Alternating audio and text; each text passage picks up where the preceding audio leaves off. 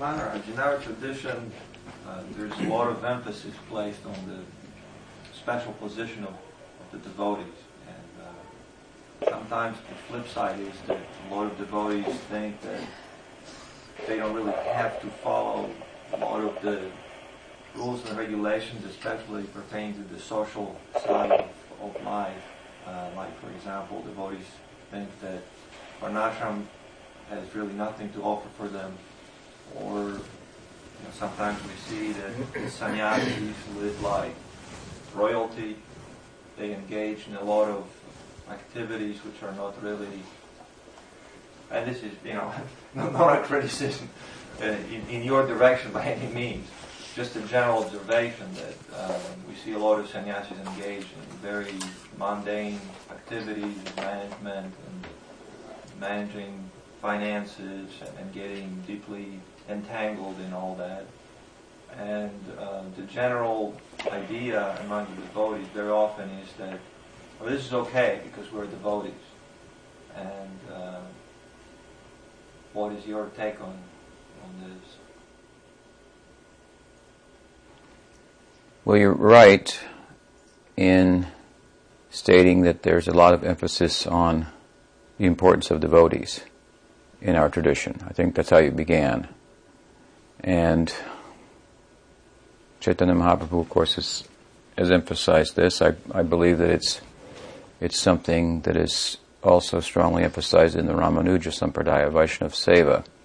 If we look at Chaitanya Mahaprabhu's teaching as explained by Jiva Goswami, then we find that there are elements in Mahaprabhu's teaching that are found in all of the other four sampradayas, Vaishnava sampradayas.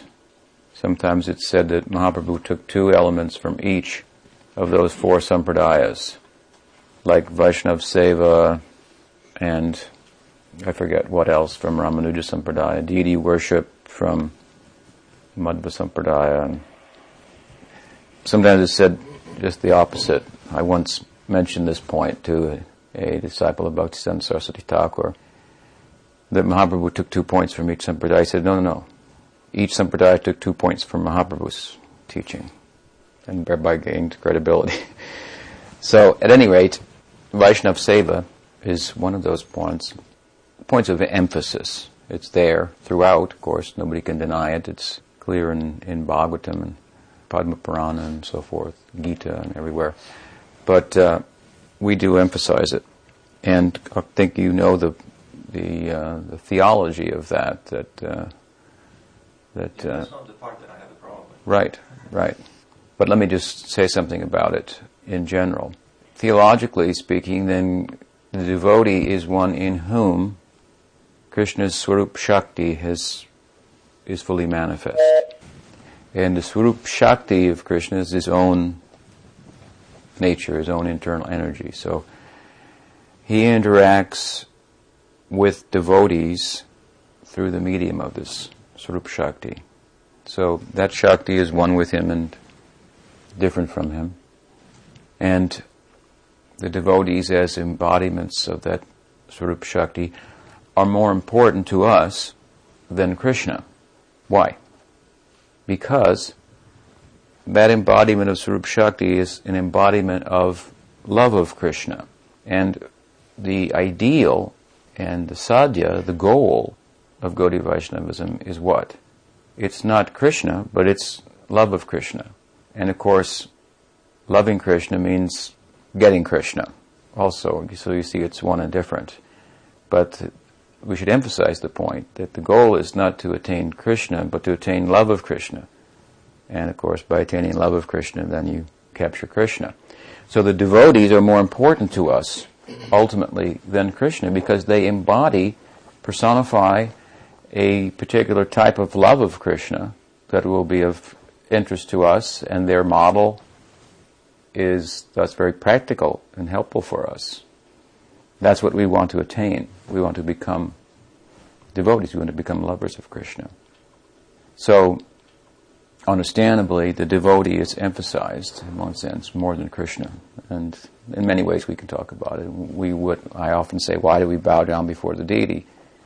because a devotee told us this is what you should do, and this is God here. And so where is Krishna? He's in the heart of the devotee. There's no meaning to Krishna without his devotees. Is there any meaning to Yashoda and Nandana without Yashoda? No. Radhanath without Radha? No. Their love causes reality to appear like that.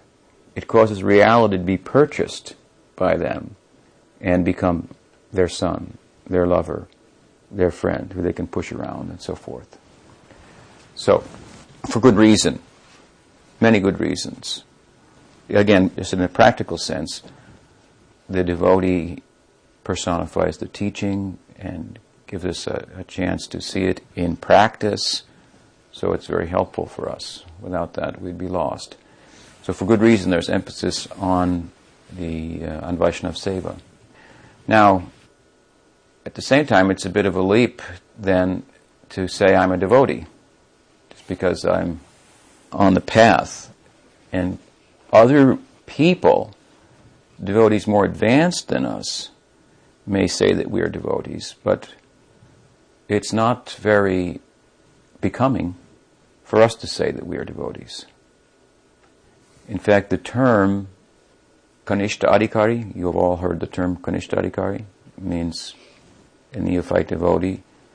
It's kind of a generous term, because it's almost an oxymoron. Oxymoron means that the two things just don't go together at all. To be, another way of saying this, Kanishta Adhikari is Prakrita Bhakta, to put it in perspective for you. Prakrita here means materialistic, so a materialistic devotee. The two really don't go together. How can you be materialistic and be a devotee? But you can, because devotees who are not materialistic are generous, and so they extend their sense of what it means to be a devotee to others. They look at us with a very generous outlook, and if we have a little faith, then they call us devotees. Rupa Goswami says, if you have a little faith, then we consider you a devotee. That's the beginning of the path. Ado Shraddha. Nityananda Prabhu says he's giving the holy name, and you have to have a little faith. But that's true, and in this way, Gaudiya Vaishnavism can be widespread, because to awaken faith in Krishna is not so difficult. Not so easy, but it's not so difficult either. I mean, Krishna is attractive, and the philosophy is a well-reasoned philosophy and a well-reasoned theology, and it's very beautiful and charming. As far as theistic philosophies go, it can keep pace with any, and with atheistic philosophies as well, as far as arguments go. It has the added plus of being more charming than anything else. I think that's very objective, actually. And so, if you know that in theory, and if you personify it to some extent, then you can spread that kind of initial faith. And then people who have that, we call them devotees. But there's another stage in bhakti also where this faith is again talked about. When we speak of nishtha, you all familiar with the term?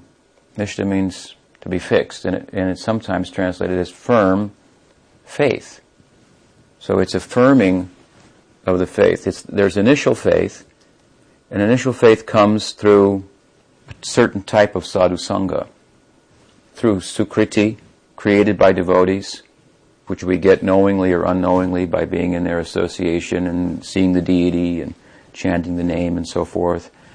Whether we believe it or not, these things have an effect, and over time they surface in the form of shraddha, faith.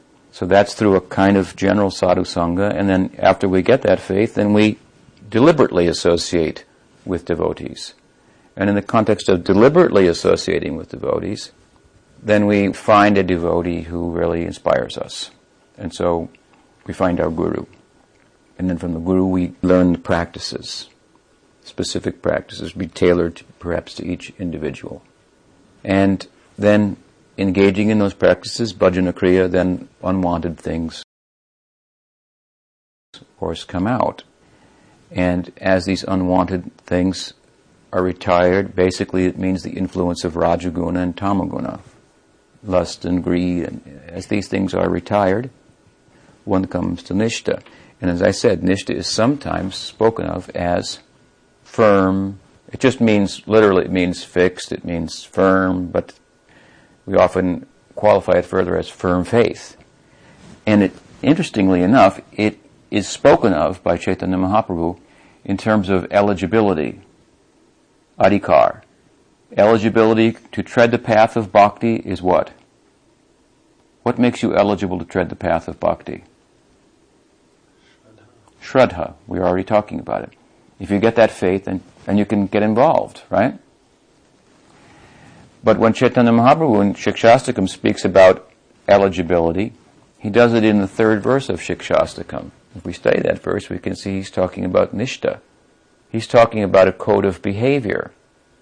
Beginning is, there's no talk of code of behavior. There's just believe in Krishna. And have faith and chant and be happy. But Mahaprabhu says, if you want to chant in such a way that you will attain prem, let me show you what that is now. And he says what? Trinadapi sunichena tarodapi sahishtana amanina amanadena kirtaniya sadahari.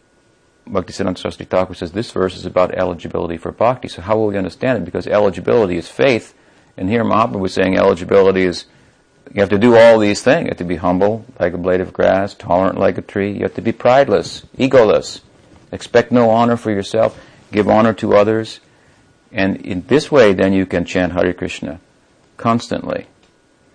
So this is, again, it's about faith, but about firm faith. And it's about the kind of devotion that will actually, if put in place, bring you prema. So it's about eligibility on another level. And unless we attain that level, or unless we really have a focus on that, in the context of going to the highest peak, if we have a focus on, if you have a focus on going to the moon, ultimately, to do that, first you have to focus on getting out of the Earth's atmosphere and into space, right? So this Nistha is kind of like an interim goal. And the behavioral standards that Mahaprabhu is speaking of there are those that we should aspire for. He ends the second verse of Shikshastakam by saying, Durdaivam ihadani nanuraga. Durdaivam means, in one sense it means misbehavior. He says, Harinam is very merciful. There are many names, Krishna's come and so on. And there are no rules for chanting. But he said, because of my misfortune, because of my anarthas, because of my offenses, because of my misbehavior, Durdaivam, I have no rag, no attachment, no love for the name. And he ends with that on the second verse, and then he speaks about good behavior. So we should, in the very least, as I say, have this third verse as our goal. Kaviraj Goswami said, hearken. He said, listen to what I say. Take this verse that Chaitanya Mahaprabhu was given and string it on a garland of the holy name and put it around your neck. Pay attention to this, he said. Mahaprabhu only said 10 sentences that we know of. Kaviraj Goswami has paraphrased him in so many places. Mahaprabhu said this, and when he's doing the narrative of Chaitanya Charitamrita and so forth. But the things that he said, or that, let's say that he wrote, there are only 10 verses. The 8 of Shikshastakam and 2 others. And of all of those 10 verses, this third verse of Shikshastakam has been spoken about more than anything that Chaitanya Mahaprabhu said by the Guru Parampara in all lineages of Gaudiya Vaishnavism. Trinadapi sunichena tarodapi sahishtana manina manadena kirtaniya sadahari. Very important verse. And really, in a sense, it's about being a devotee. Yes, more generously, you're a devotee if you have faith, but if you don't conduct yourself in terms of the behavioral standards that Chaitanya Mahaprabhu has mandated, or if you're not aspiring for them consciously, then it would be rather unbecoming, as I say, to boldly and proudly declare, I'm a devotee, and this and that and the other thing don't apply to me. The fact of the matter is, if you arrive at this stage, then many things don't apply to you. As much as this stage is about retiring the influence of Rajagun and Tamagun, practically it's about retiring the influence of karma. It's like extinguishing Bhava Mahadavagani. When Mahaprabhu said that, he's speaking about, in the first verse, he's speaking about this third verse. This is one of the effects of Nam Sankirtan. It's like Bhava Mahadavagani means a great conflagration, like a forest fire. Bhava means here existence, a great forest fire of material existence. In this stage that Mahaprabhu was talking about, this standard of Nishta, he's saying effectively, in this stage the fire's out, there's still some smoke, but the fire's out. The fire of material. So if the fire of material existence is out, even if some smoke remains, then you have a real devotee because he's not materialistic or she's not materialistic. Do you understand? Prakrita Bhakti means a materialistic devotee. It's almost like they don't go together. It's really the generosity of Bhakti who comes to us through devotees, in whose heart she appears and then comes to us through them, who are generous, that this idea of Kanishtadhikari comes. It's the generosity of Bhakti. I mean, I don't want to say that they're not devotees, that all of us Kanishtas are not devotees. We are, but we should think of it in this way, that it's really generous to be calling me a devotee. I won't be as generous with myself. I'll be generous with others, but not with myself in this regard. That would be very proud to think like that. We should think, what is a devotee? It's a big thing. And we're talking about Nishta, and we're ready to run out the door. It's practically.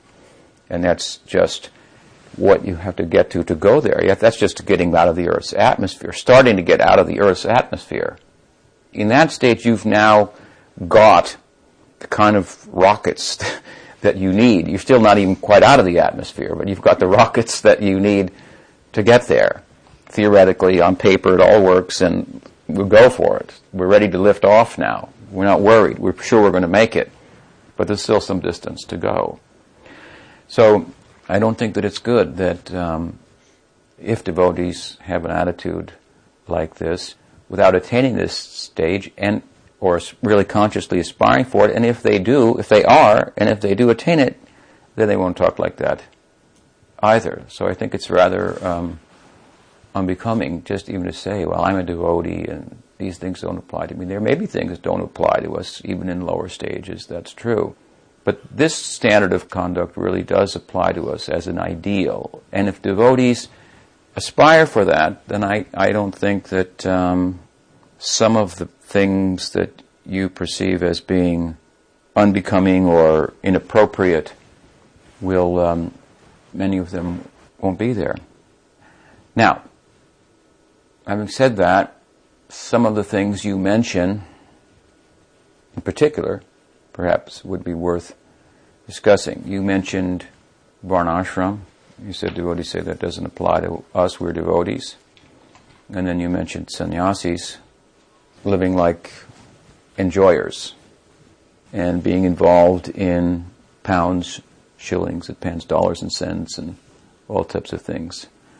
So, with regard to varnashram, perhaps we should address that first. What varnashram is about, essentially, is about living in this world with appropriate balance. To be a balanced, socially integrated, psychologically integrated religious person. That's what varnashram is about.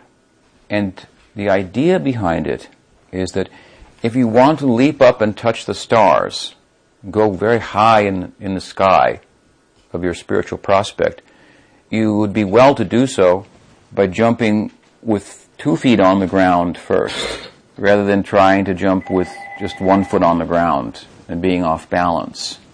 This is the idea. When we develop as a human being, there's 2 types of development that I believe that we could say is horizontal development and the other is vertical development. Horizontal development is like psychological and social integration, realizing that there are other people in the world. You know, when a child is born, he or she doesn't know there's anybody else. She thinks it's only me. And gradually she starts to hopefully grow up normally and overcome the narcissism that's inherent in infancy. Narcissism means like very self-centered, and you don't know that you really don't realize that there are other people, and you don't act that way. It's not nice to be around such people. So you're supposed to grow and realize that there are other people, and they have individual spaces and desires and so forth. So Varnashram is a system for helping to create that kind of balance, psychological balance, social balance, and integration, and so forth. It's human development of the human potential in a religious context. And the beauty of it, in one sense, is that it does it in a religious context, so it posits a goal that is transcendent. And that's what really fuels it. It gives it importance and value, ultimate value, because it has a goal that transcends itself. It gives meaning to it. It gives meaning, for example, to sattva, which is virtue, over rajas or tamas. Because placed next to one another, without a transcendent goal, you can't really say one is better than the other. The value of sattva is that in living a life of virtue, it gives you a glimpse of a higher goal, of moksha, let's say, and in Mahaprabhu's teaching, of prema. And then this then gives value to a life of virtue over a life of rajas or tamas, and if rajas and tamas are brought in contact with virtue, it gives them value also, ultimate value that can be harnessed and taken advantage of and so forth. So the value in this sense, like I say, of the Varnashram system, what does Bhagavatam say? Svanustitasya dharmasya. Samsiddhi haritoshana. What's that verse? Svanustitasya dharmasya. Vishvaksenu katasuya. Notpadayad yadiratim shrama eva hi kevalam.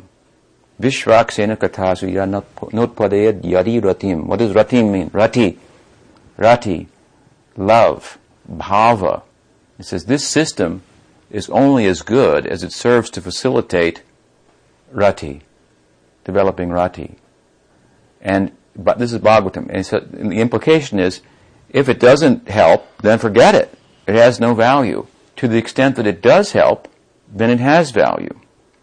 So, it may be useful. This is the implication of that verse. It may not be useful. It is possible to jump from on one leg and go up. You might fall down and land, on your butt, but it's possible. But the general system is it's better to stand on 2 feet and be materially balanced and then try to jump up and touch the stars. But what happens, besides the normal kind of general system recommended in the Shastra, is that devotees, real devotees, like our Prabhupada, they move about in the world and they awaken the Shraddha, which gives people eligibility to inquire about Brahman, Brahma Jignasu, Rasa Jignasu, all these things, even when they aren't even standing on one leg, practically, as far as being in balance in the material world. And so, then what do? Then they chant Hare Krishna, and they're, a mess in many respects, also, materially speaking. And so, this is the generosity of bhakti, and it's something you complain about, but something you can't complain too much about, because bhakti was generous to you too, and all kinds of people join, and they're not all really well thought out, they're not all really very balanced, and all of their association you can't always take advantage of, and sometimes they do crazy things. Sometimes they make offenses too. It depends on the background that people come to bhakti from. That has something to do with often how quickly, to what extent they will advance, they'll make progress.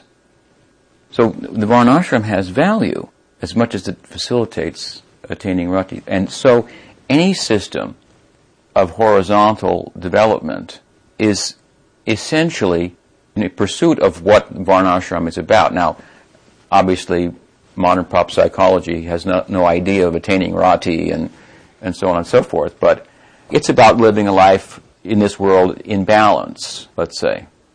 We have a right to say that has absolutely no value whatsoever, as I'm explaining, if it doesn't facilitate attaining rati. But if it does facilitate bringing people into balance, then we could, in a dynamic way, incorporate such things into helping devotees to progress horizontally with the view to build a tall, vertical bhakti building. You have to have a good foundation to go very high. And that's generally the truth. To get that high as Goloka, you have to have a pretty good foundation, because although you might start without a good foundation, it's possible by good association and so forth. Without that in place, oftentimes then it takes a real long time for that building to go up, and if you start putting bricks up without the foundation in place, then bricks can also fall down and so forth. So over the long haul, we see that this kind of thing has value, as long as I say, we don't do it, horizontal development, and confuse it with vertical development, actual ego-effacing, spiritual development of love of Krishna. Ego-effacing, of course, is essential to loving Krishna. So, if someone says, as you mentioned, that varnashram doesn't apply to us, there is some scope for that. In a classic sense, to fully erect a system of varnashram would be pretty, I'm being generous, pretty difficult. Who's going to be the king? And worldwide and so on and so forth. So, as much as Prabhupada would emphasize something like that, as he did sometimes, I think you have to look at it. Prabhupada was a very pragmatic person. He had to be, to do what he did. Very practical. In other words, he would go down one road, and if it wasn't working, he'd back up and go down another road. He knew where to go, and he was determined to get there. And so whatever way he started to go that he found that wasn't fruitful, then he would back off from it. He started to marry his disciples, he married them and oversaw that, and then he saw that wasn't going anywhere. He didn't want to be involved in it anymore because they were swapping whatever, partners and all that kind of thing. So he backed off on that, He didn't say that they shouldn't get married, but he didn't get personally involved anymore.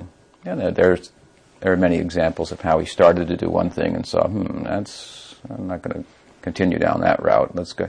Book distribution, for example, which of course I was involved in.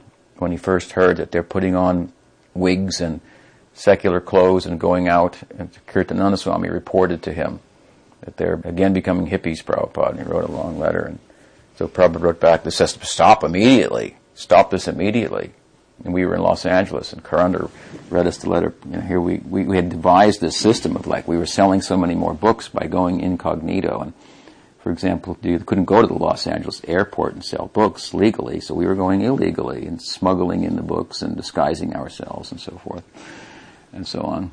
So Kirtananda Swami's take on it was that we were again becoming hippies, we were giving up the devotional dress and so forth. So Prabhupada was alarmed, and he wrote a long letter. So we had to sit with Karuna and think, how are we going to talk to Prabhupada, tell him what's really going on here, and how, what's respectfully and so forth, with respect to Kirtananda Swami, and with respect to Gurudev, of course, as well. And so we fashioned a letter and sent it to Prabhupada, and then he changed. So then he even wrote about it in Bhagavatam. He wrote about it in Chaitanya Charitamrita. He tried to find some precedent. Narada Muni is coming disguised to preach Prahlad, and so our devotees are also going disguised, and this kind of thing. So he was very pragmatic, and so we have to be very pragmatic also. More than one way to enter a house. So you can try to go in the front door. Those of you who are older will know that one. If you can try to go in the front door, but if you can't, go in the back door. If you can't, go in the window. If you can't, get a ladder. A devotee invited me to stay at his house in San Francisco on my way down here, and he wasn't going to be there, so that I could spend the night and take the early plane, because we're a few hours from San Francisco. When we got to get in the gate, the keys that he made were new, and they didn't work. We couldn't get in the iron gate, and we had all these bags, and there we were standing on the street in San Francisco. So we tried one thing or another, and then we climbed over the gate. Purnishta just climbed up over, and there. So anyway, this is the kind of person you have to be. Devotees like this. Devotee, he or she is, I'm going to get there somehow or other. I know it's by my Gurudev's grace, but I'll have to be a little expert, exercise a little genius, and be a little tenacious also. I'll tell you, this is required. That's my experience. There will be many obstacles. The come. Internal obstacles from your own mind, from your own health, from other people, from of all people, other devotees, from senior devotees. It's from everywhere. Obstacles will come. You have to have your eye fixed on the goal. You know the story in Mahabharata of the Pandavas and the training of, who was it, Drona? Trained them in archery. So the 5 Pandavas came, and there was a bird, a decoy of a bird in a tree that he put there. So he said, come and take aim and shoot the bird. I'll teach you how to be a bowman, an archer. So one came and he said, okay, now take aim. What do you see? He said, I see the sky, I see the tree, I see the branches, I see the bird, I see the eye of the bird. The idea was to hit the eye of the bird. So after he said, this is what I see, then Drona said, okay, sit down, dismissed. Next one came, what do you see? I see the tree, the branches, the bird, the eye. Okay, sit. He didn't see the sky. Okay, sit down. Next one, what do you see? I see the branches, the bird, the eye of the bird. Sit down. Next one, what do you see? I see the bird, I see the eye of the bird. Sit down. And Arjuna came, what do you see? I see the eye of the bird. Anything else? No. You see the sky? No. You see the tree? No. Branches? No. Okay, shoot. So this idea, we have to be like this. We have to be focused on the goal. When I joined Prabhupada, I don't know why, but just as I was joining, I said to myself, this thing is too great of a thing. And I said, I make a commitment now to myself. Even if everybody else leaves this, I'm never leaving this. I mean, who would have, it's kind of a crazy thing to say when you're joining. Now it's not these days. But at that time, we didn't have any, at that time, nobody had left yet, practically. So we have to have that kind of determination. We have to go on. And even others who were close with us and dear with us, who were not going forward, we may have to leave them behind. There's that other story of Mahabharata, too, of Yudhisthira and company going to the Himalayas and so forth, and one fell behind, and Draupadi fell, and another, and he went on. Anyway, I mean, can you imagine how dear the Pandavas were to one? One's falling behind, Draupadi's falling, kept going. Can't look back, except to get encouragement to go forward, not to contemplate returning. This sound will take us there. Anavrti Shabdat, Krishna Nam, of no return. So this Nishta that I'm talking about, from Mahaprabhu's 3rd verse, it's about this. And so Prabhupada was very pragmatic, and, well, he had a, kind of a spiritual genius about himself, and determination to do what he wanted to do. And we should, in our own small way, for delivering ourselves by his grace, we should have that. We may not be able to deliver the whole world, but have that kind of determination, that kind of pragmatism also. And so, Varnashram, you're saying, some devotees say that doesn't apply to them, and some devotees say, it's the most important thing in the world, is we have to establish Varnashram. And unless we do that, we're not going to take over the world, and Prabhupada wanted it, and people can quote things from here and there, just to support it and so forth. And this brings up another point that's important. I was visiting with Vatsal yesterday, briefly, Vatsal Prabhu from the community here, and we were just chatting, and I asked him, I see you're developing the temple there, and then he brought up the point, he said, yeah, but we need authority here. This isn't a democracy, that's the thing. Everything has to be from top down. There has to be authority. And some devotees, they want democracy, but Prabhupada didn't want democracy. And there was one, instance where Prabhupada let the devotees vote, but that's just one instance, when Prabhupada did that. And we can't take it out of context, and we can't make a whole religion out of that Prabhupada said it was okay to have democracy. Some exception is there, and so forth. So immediately I replied to his point that what you say is actually true, and this is an autocratic system, and Krishna is the supreme autocrat. He does whatever he wants, and we have to do what he says. But I added to that the way in which Krishna rules and commands everything is by affection. This is what Krishna is, the personification of affection and love, by charm. Krishna is not four-headed Brahma ruling in that way with reasoning or shastric rules. He's not ruling as Shiva does with renunciation and commanding vairagya's compelling. No, but it's about affection and charm, playing the flute. So authority there must be, but it must be charming. And so Prabhupada said everything else should also run by love and trust. So if the authority establishes himself, herself, by loving, by giving, then we'll trust. And then whatever they say, we'll accept. We say, it doesn't matter, Prabhupada said it, or something like that, if we can't support it here or there or elsewhere. But another point came out in that, relevant to our discussion, and that is that I told the devotees afterwards that somebody had circulated a paper in all your mailboxes with a letter from Prabhupada, that Prabhupada said this about Sridhar Maharaj and so forth. And I said, just see, what Saul is confirming what I've been saying to you, that in his own example, he's doing this. He said, you cannot just take one thing that Prabhupada said somewhere at some time without giving it a context and then make a whole policy out of it. Do you follow? You have to look at why he said it, where, what time, what he said afterwards, what he said before that.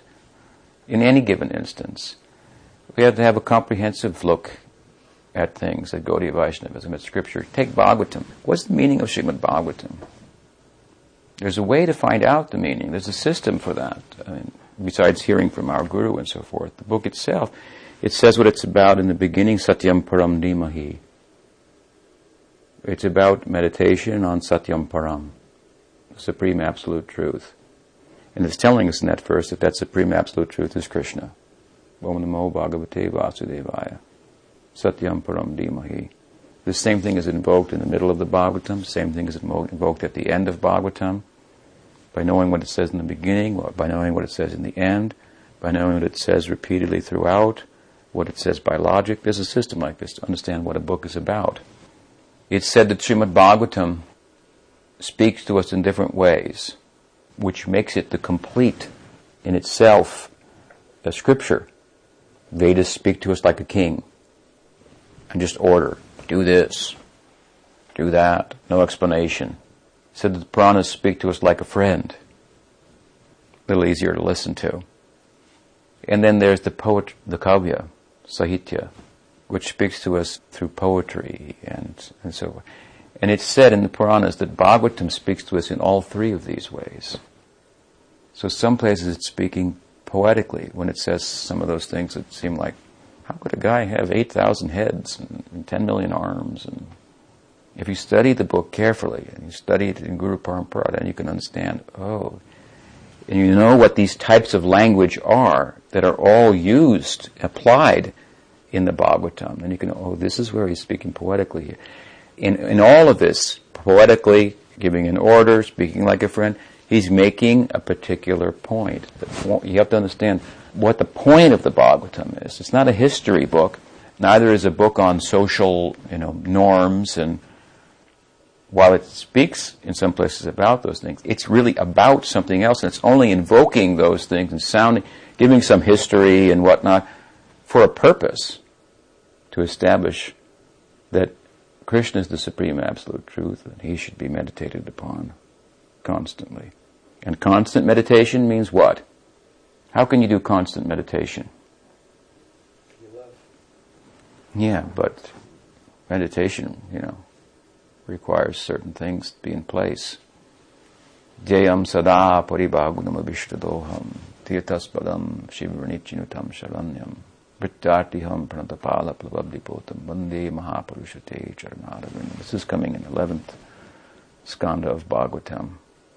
It's explaining Satyam Param Dhimahi. It's talking about Chaitanya Mahaprabhu. Jayam Sada. Jayam Dhimahi, same idea. Meditation. Sada means constantly.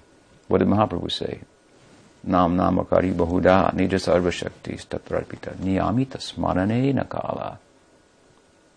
Very nice. He's talking about Nam Kirtan. He says God has many names. You can chant him anywhere, anytime, any place.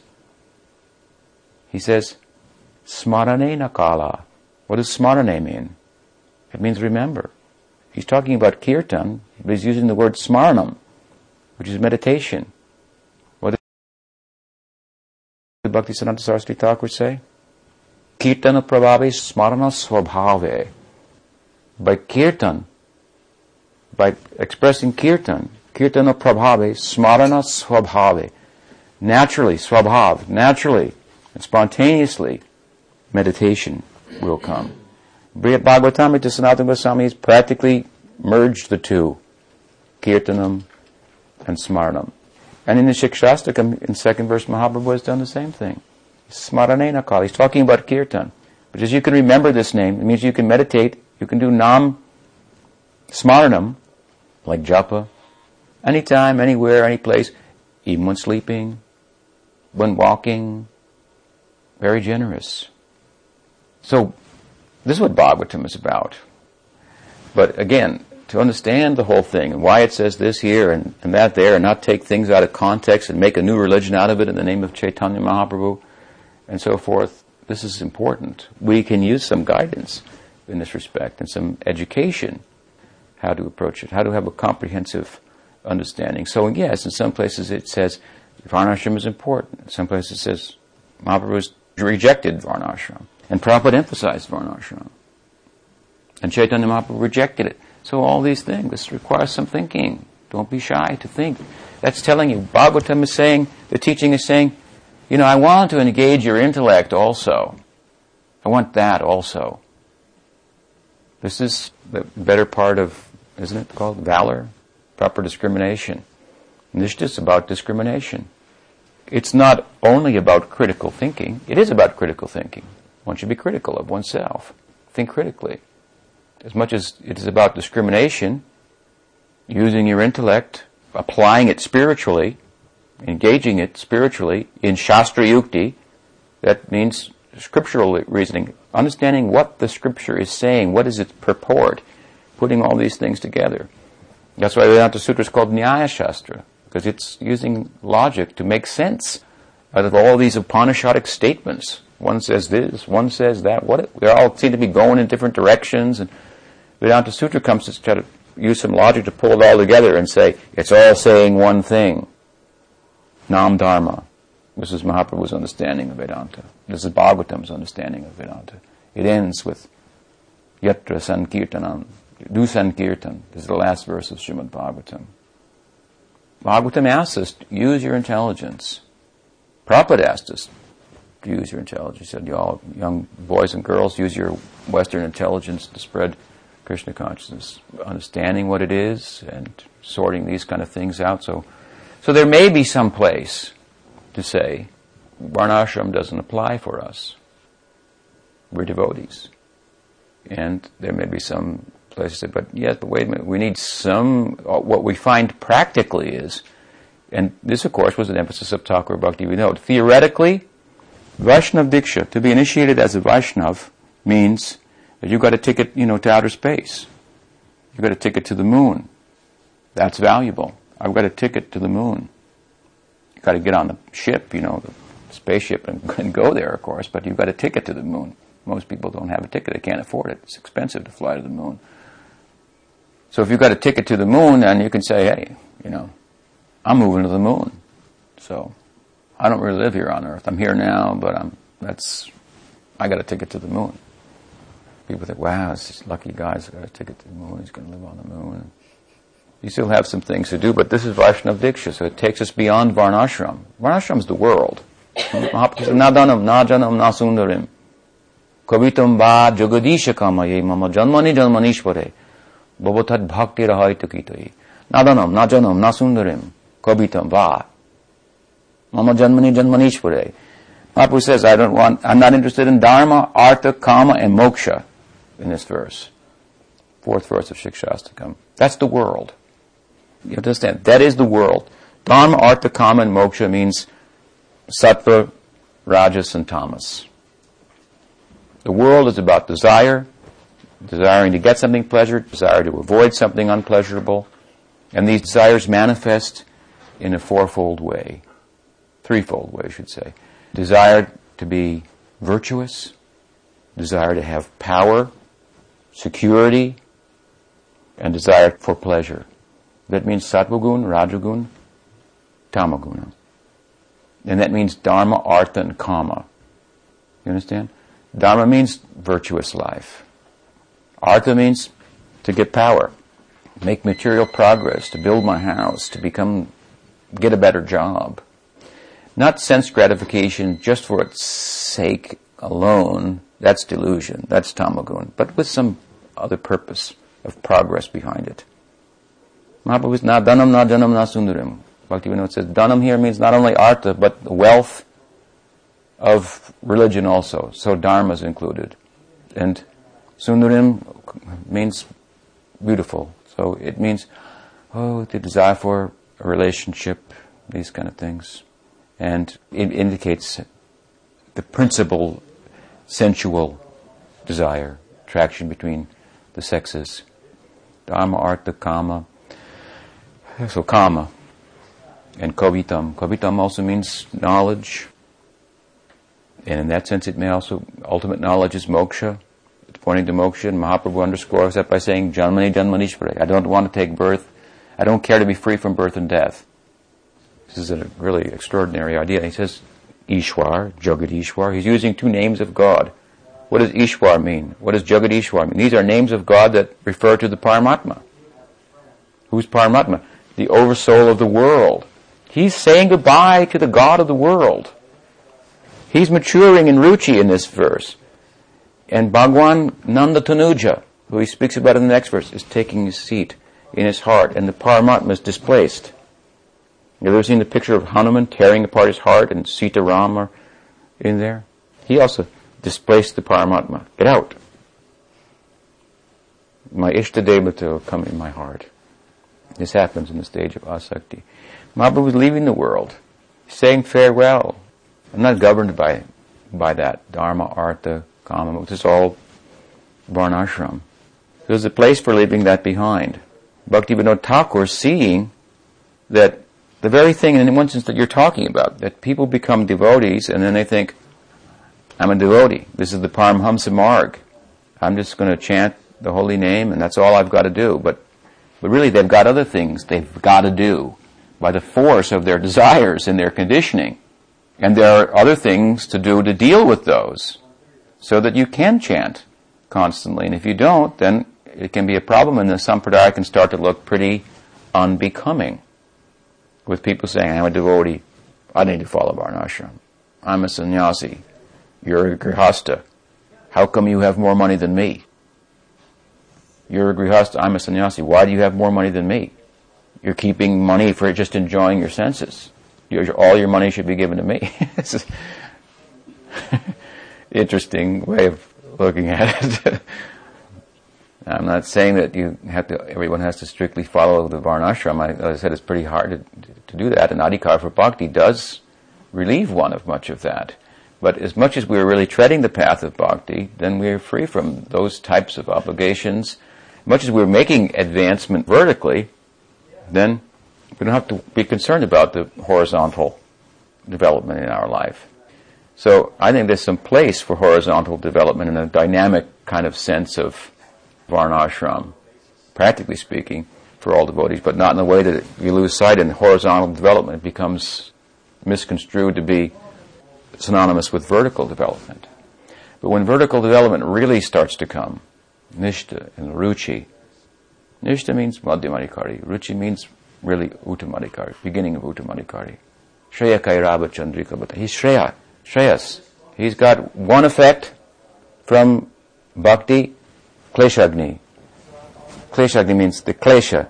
There's miseries from karma, destroyed. And subhada, auspicious. That person who has ruchi, life becomes auspicious. People like him or her. There's 4 or 5 symptoms of this auspiciousness given by Rupa Goswami. All these are manifest in the ruchi bhakta. Getting something from the other side. That person can say, he won't say, but he could say, I don't have to worry about horizontal development. I'm not concerned with that. It won't be very good for him to say that to most devotees without qualifying it. But you may need it.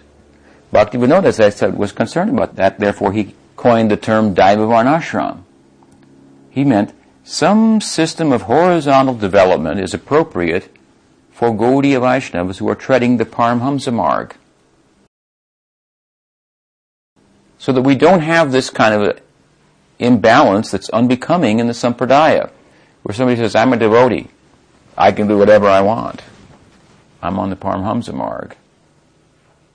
You follow? So he took from 11th canto of Bhagavatam and decided some verse and thought of this system, and Bhaktisiddhanta Saraswati Thakur pushed it in that direction and so forth. He had his mobs, and Prabhupada was following that too. But really, if you see the progression of that, what Bhaktivinoda Thakur thought of, and how Bhaktisiddhanta tried to put it in place, and how Prabhupada talked, it's kind of a working model where pragmatism is and the goal has to be in mind, and we'll adjust it accordingly, and so forth.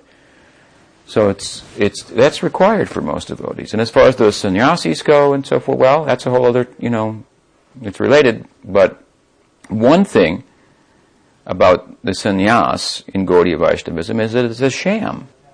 It began with Chaitanya Mahaprabhu. Chaitanya Mahaprabhu was a sannyasi. Nityananda Prabhu broke his danda, threw it away.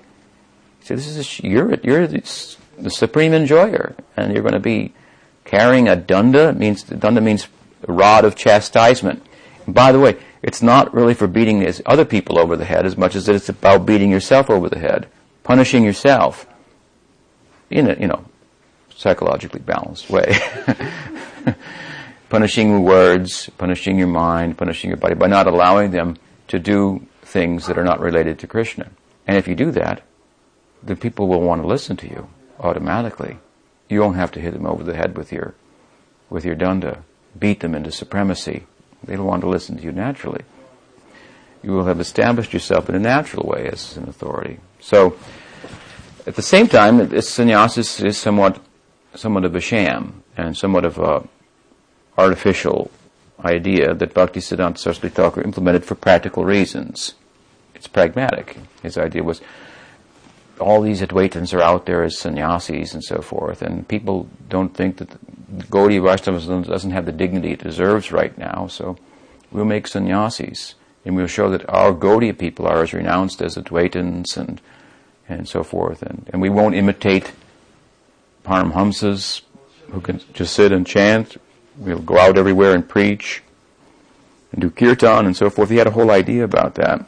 So it does, in his extended idea of kirtan, leave some scope for sannyasis doing things that are not in concert with the sannyas Upanishad, like, wearing tree bark and these kind of things. So, there's some scope for those sannyasis being less than classical and in a romantic sense of sannyas that you hear in the scriptures. But at the same time, after all, Rupa Goswami coined the phrase Yukta-Vairagya.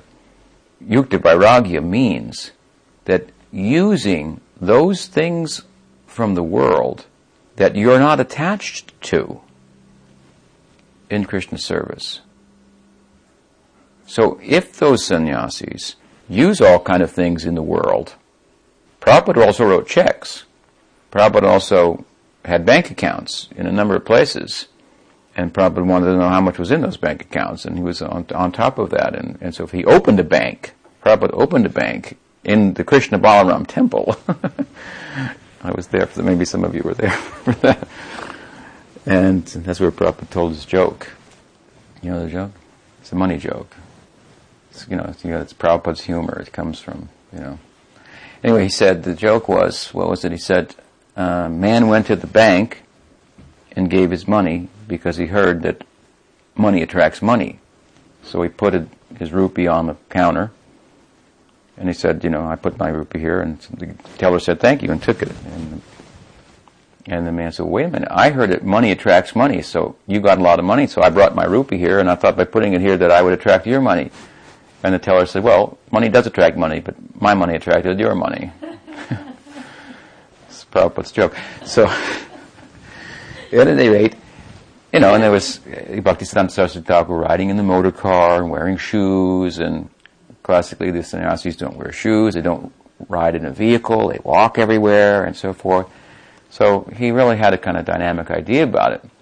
But he also had the core idea in place, that they would actually be detached and renounced. Yukta-Vairagya means you've got Vairagya by bhakti. Janayati ashu vairagyam jnanam chayita hoitukam.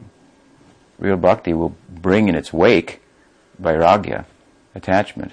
Who's a tyagi Vaishnava, nirapeksha Vaishnava, nirupadi Vaishnava, akinchana Vaishnava, anishta, not anishta, but a nishta bhakta, like this. Then there'd be some scope for that person using things of the world to spread Krishna consciousness. But if they become enamored by those things, and there are ideas that these grihastas, they've got these houses of their own, and they should be giving it to us, to me. And of course, I'm going to use it all in Krishna service. And the householders don't believe him because they wonder if half those things that he's buying are really needed in Krishna service, and so forth. So there are things that happen like that. It's that are unbecoming. People in the renounced order of life, they should take the renounced order of life because of having attained some level of spiritual understanding, ideally. Prabhupada, of course, was generous, and some of his sannyas disciples were not able to maintain that. But, he was experimenting and trying, and overall what he did was obviously successful.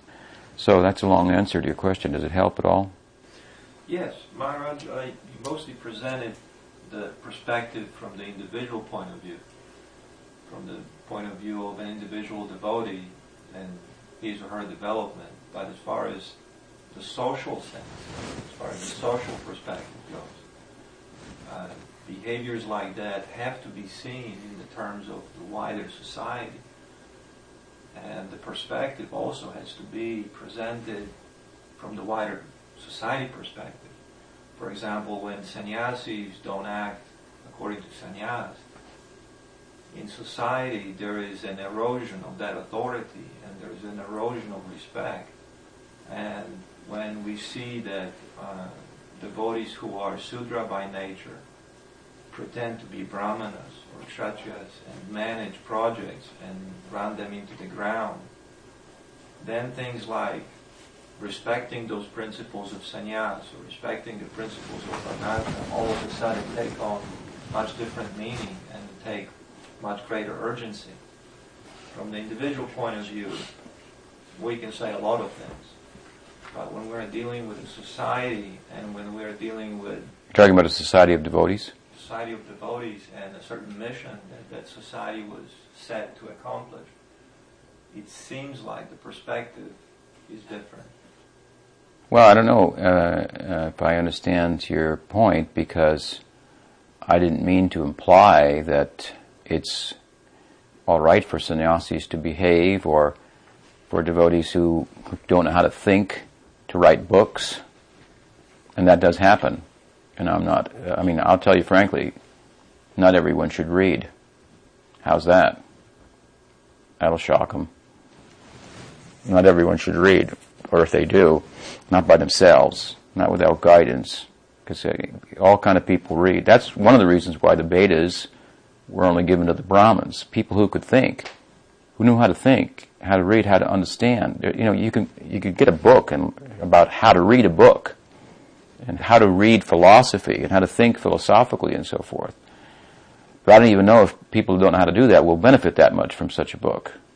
The kind of people that would read the book are probably people who already kind of know how to think, and that's why they're reading a book, because it's a good thing to think about.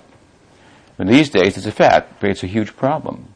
People don't know how to think. Devotees, they don't know how to think. They're not of a Brahminical temperament. They read a book and they just pick out something here or there and get up behind a keyboard, and they're on the internet, and nobody can see what they're really like, their behavior or anything like that. And it's the greatest nemesis to spreading Krishna consciousness. People take sannyas and they're for the wrong reasons, and they're not qualified, and so I don't disagree with you at all. In that sense, you have to invoke some sense of varnashram or something. Like this guy should be. And really, sattva is within varnashram. Sattva pervades the system, because when a person is engaged properly, according to their psychology, whether they be a Sudra, for example, or a Vaishya or a Kshatriya, that proper engagement begets sattva and clarity of thinking and hope for progress and so forth. So it's not in the interest of someone of a kind of like say a Sudra disposition to, we're supposed to be come to sattva, so I'll write books.